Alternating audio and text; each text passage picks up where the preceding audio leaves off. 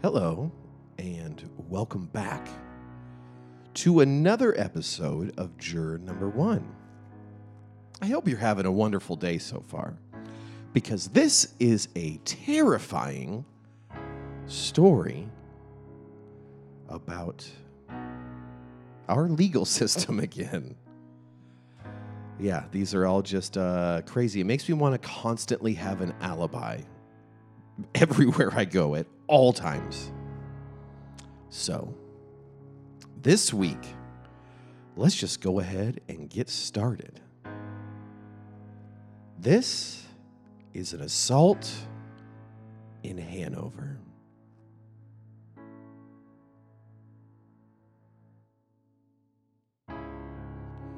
So this story begins July 17th of 1982 in Hanover, Virginia.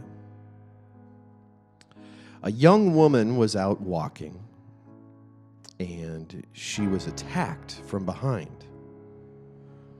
A man rode up behind her on a bike and grabbed her, drug her into the woods, and assaulted her.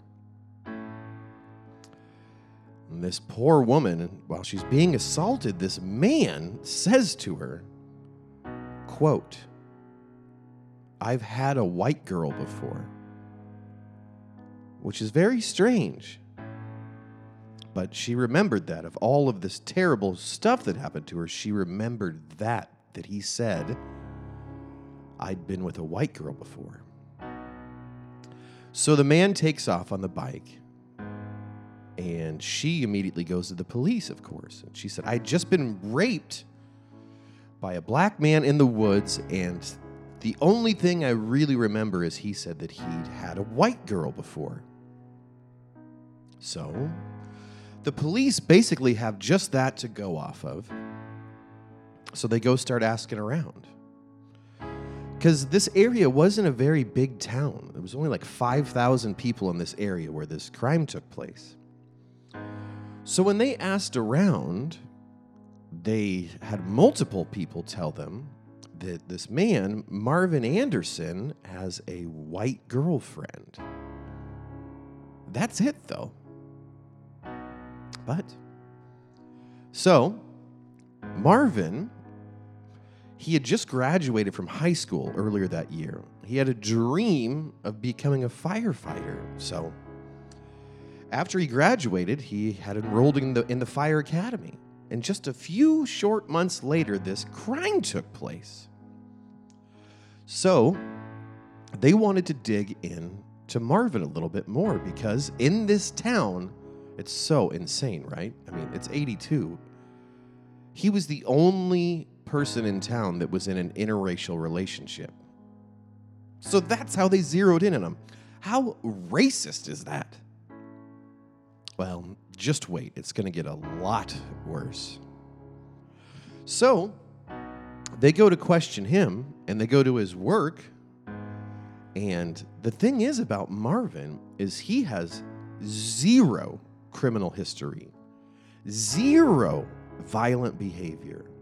Nothing at all in this man's life would point him towards this crime, except that he dated a white woman. That's it. That is really it, is how they focused on Marvin. So, here's the thing, though. Maybe Marvin isn't as innocent as we think. So since Marvin didn't have an ounce of criminal history,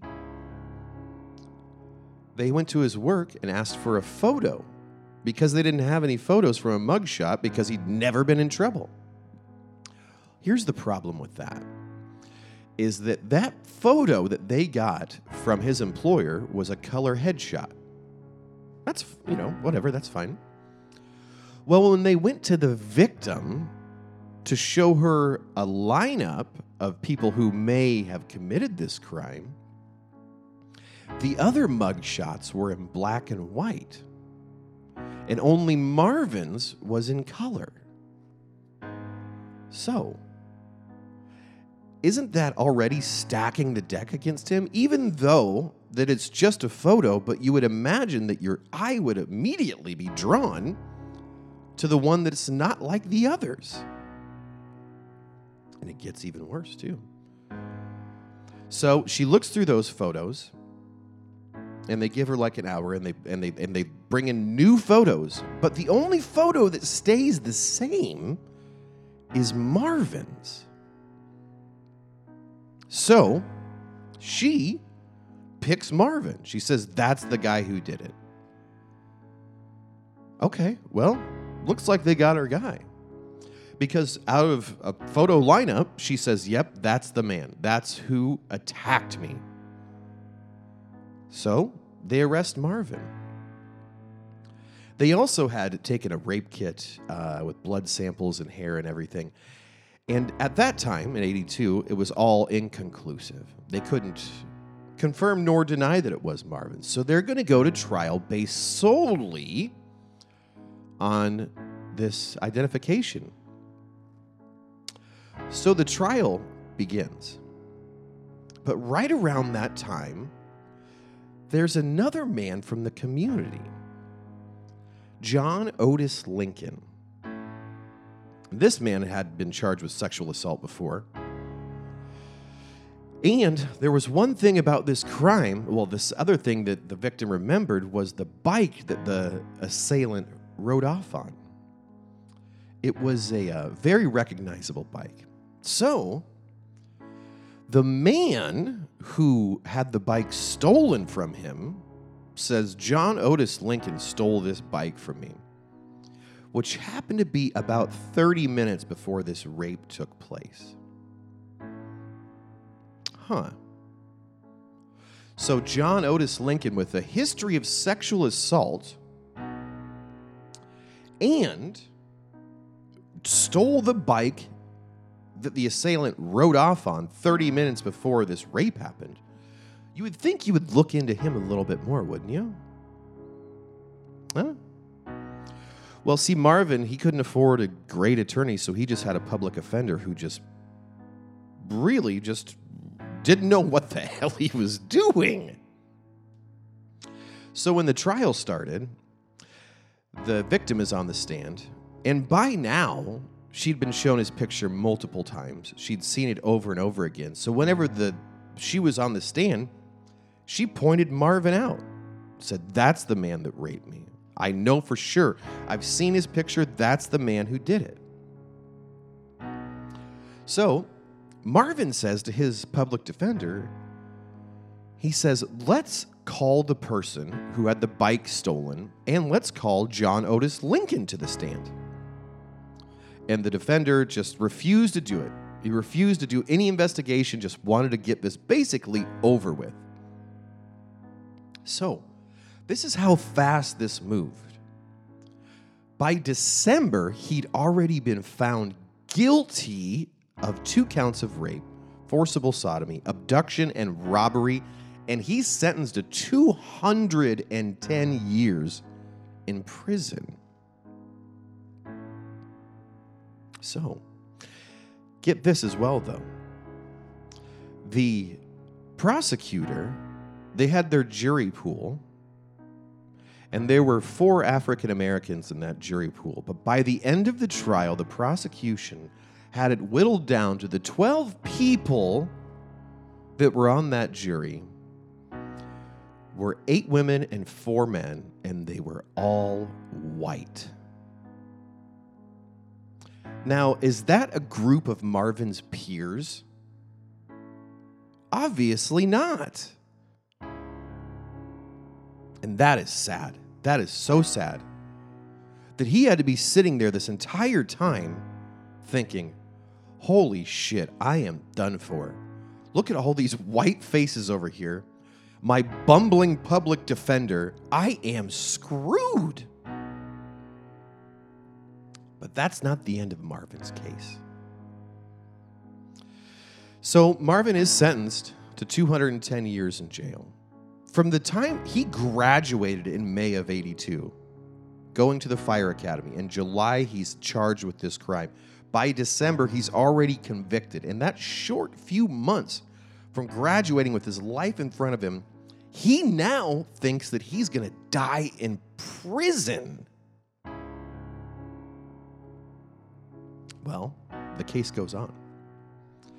6 years later, in 88, remember the guy we talked about earlier, John Otis Lincoln? Well, guess what?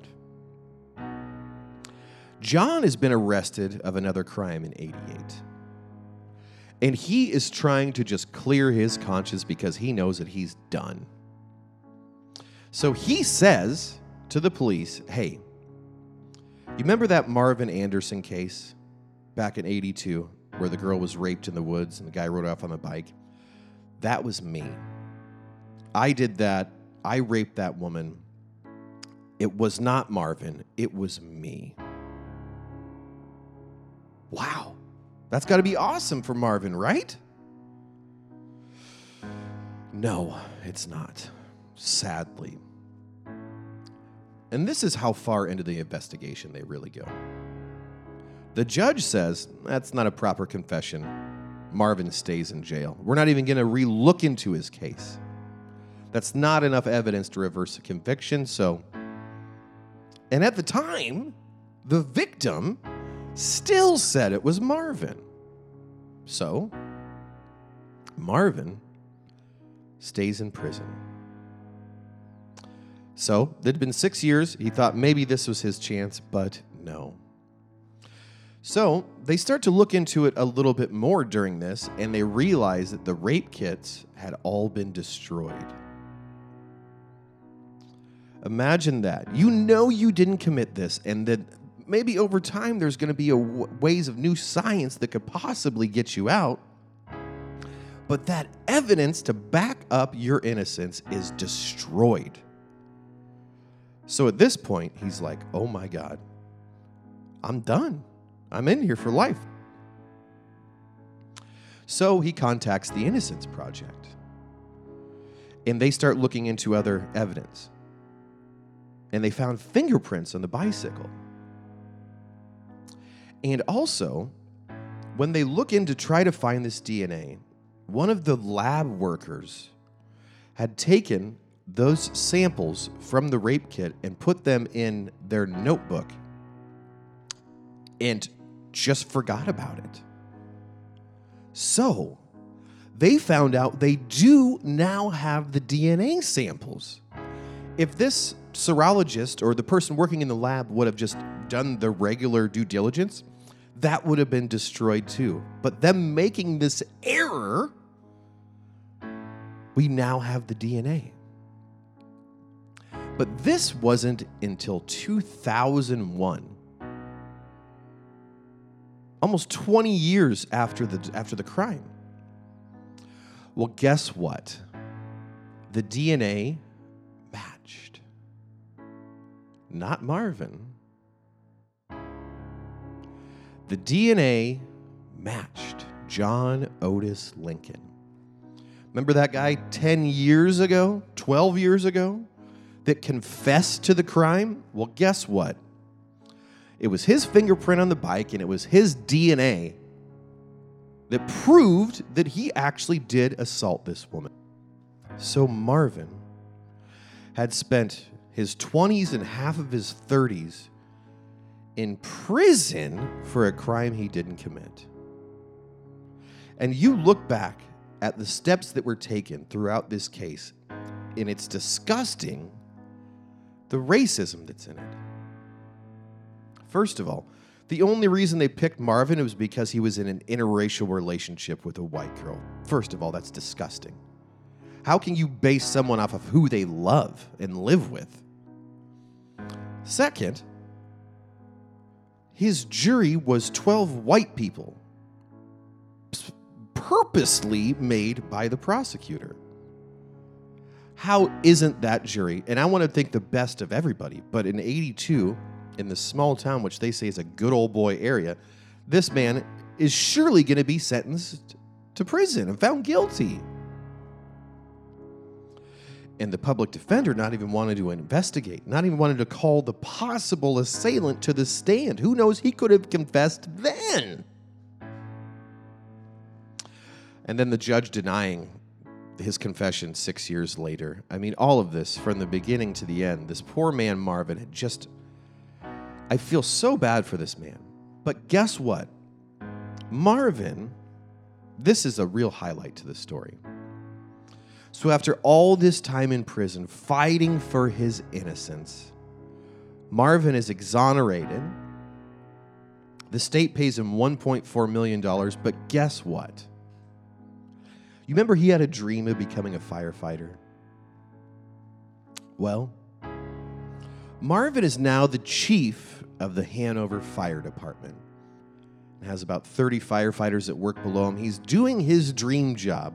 So all of this terrible shit that was put in his path, he still followed his dream, and he's still doing exactly what he set off to do. But he took a 20-year detour because of some bullshit racism, and it's disgusting. But you got to be happy for Marvin now. He's doing what he loved, and he finally got his name cleared. God, sorry, I get a little heated at some of these stories. But that was the case of Marvin Anderson. I do hope you enjoyed it. And make sure you like and subscribe. You're sharing with your friends, all that fun stuff. And we will see you next week. So do me a favor and have a wonderful day.